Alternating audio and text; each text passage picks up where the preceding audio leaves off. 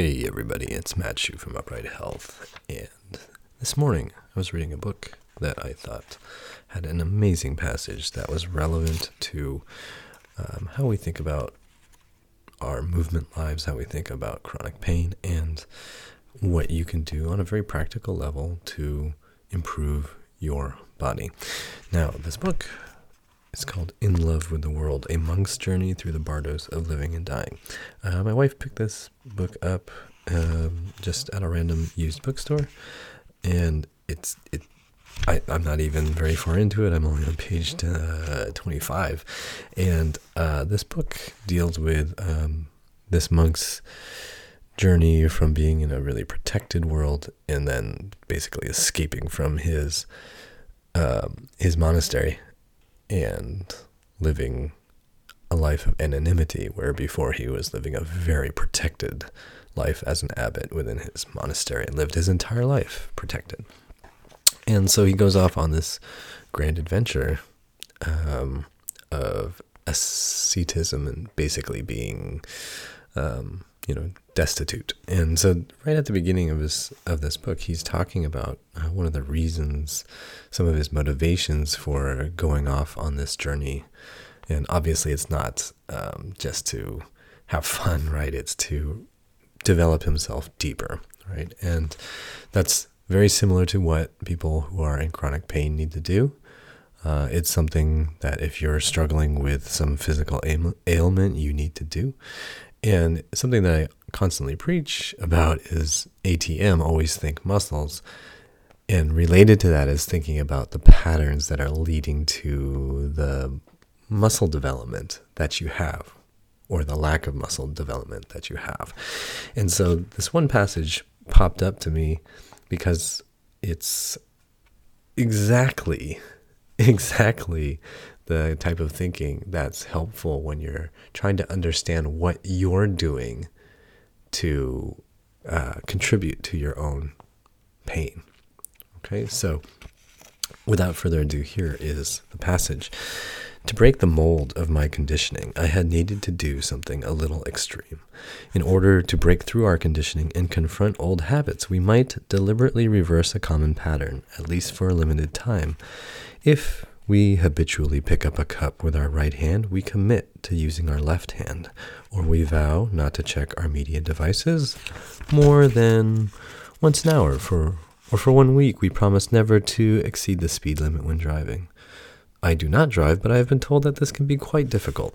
Anything that interferes with mindless repetition can function as a wake-up call and an antidote to automatic, mindless behavior and habitual fixations. To encourage curiosity and flexibility, it's important to discover our limits and then stretch a bit further. In terms of lifestyle, a wandering retreat for me was a very big stretch, no doubt about it.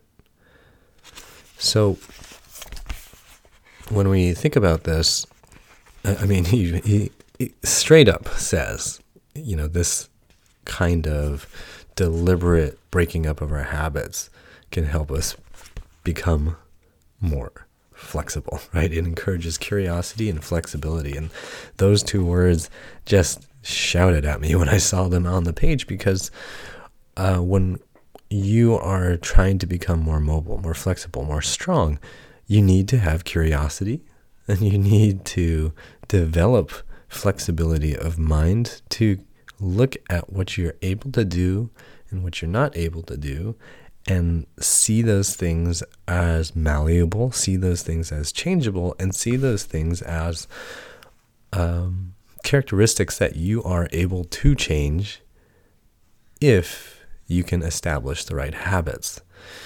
So where I see people get stuck a lot is they'll say, well, you know what, here I do all these activities. I do, golf, I walk, I run, or very commonly too is I lift really heavy weights and, I'm super strong. I have all these muscles. How could I not be healthy? How can I not be pain-free?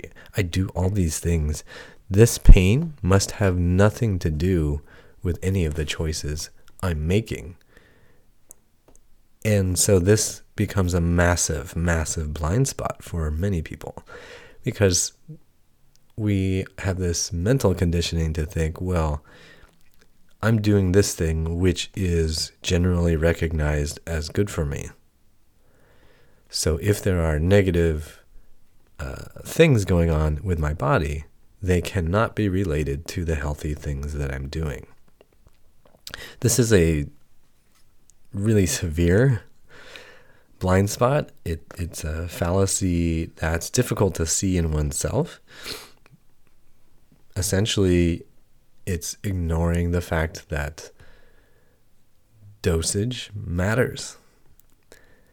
You just have to simply think through what you're doing a little bit, and you'll see that there's no activity.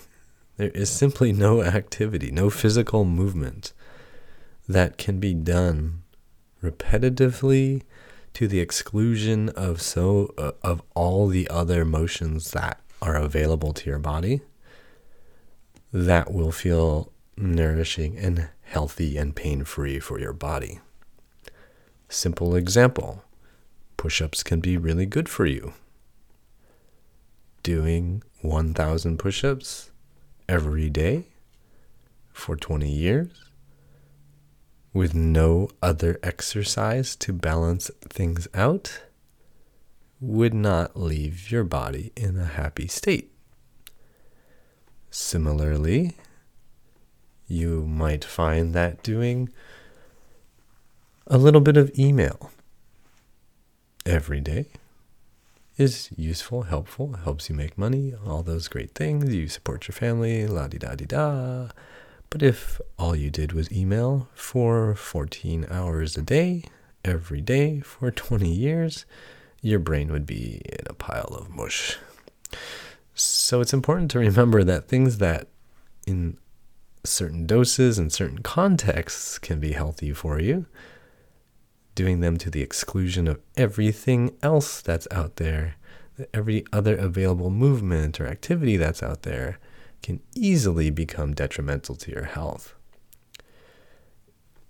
If you're thinking about, I walk, isn't walking perfectly natural?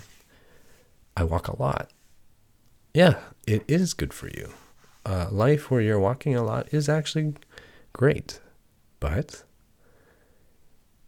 if it's done in the context of a life where you have spent a lot of time sitting, either currently or previously, and you've already atrophied a number of lower body muscles, and you walk with a bit of a limp, and you find that, you can't even fire your right glute, and walking up hills, you notice, there's a little bit of a tweak in my knee, all these little things that kind of nag and add up. Walking more, walking longer may not be a good thing for you until you figure out how to unwind some of these underlying issues. So if we think about somebody who's walking with a limp because, say, for whatever reason, their hamstrings and their glutes on the right side don't work anymore, should they walk 20 miles a day? What would be the result? This is a happy, healthy activity for many people, but if you were to continuously walk on that inefficient and uncomfortable pattern, what would be the result?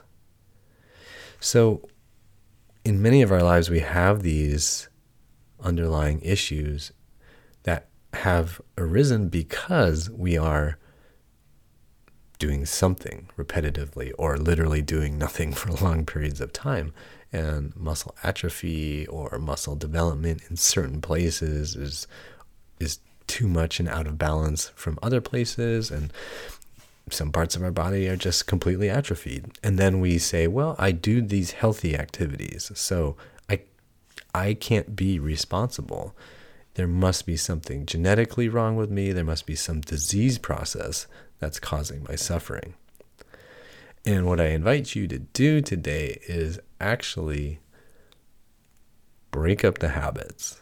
Think about the things that you do habitually. Think about the things that you have been sort of blind to.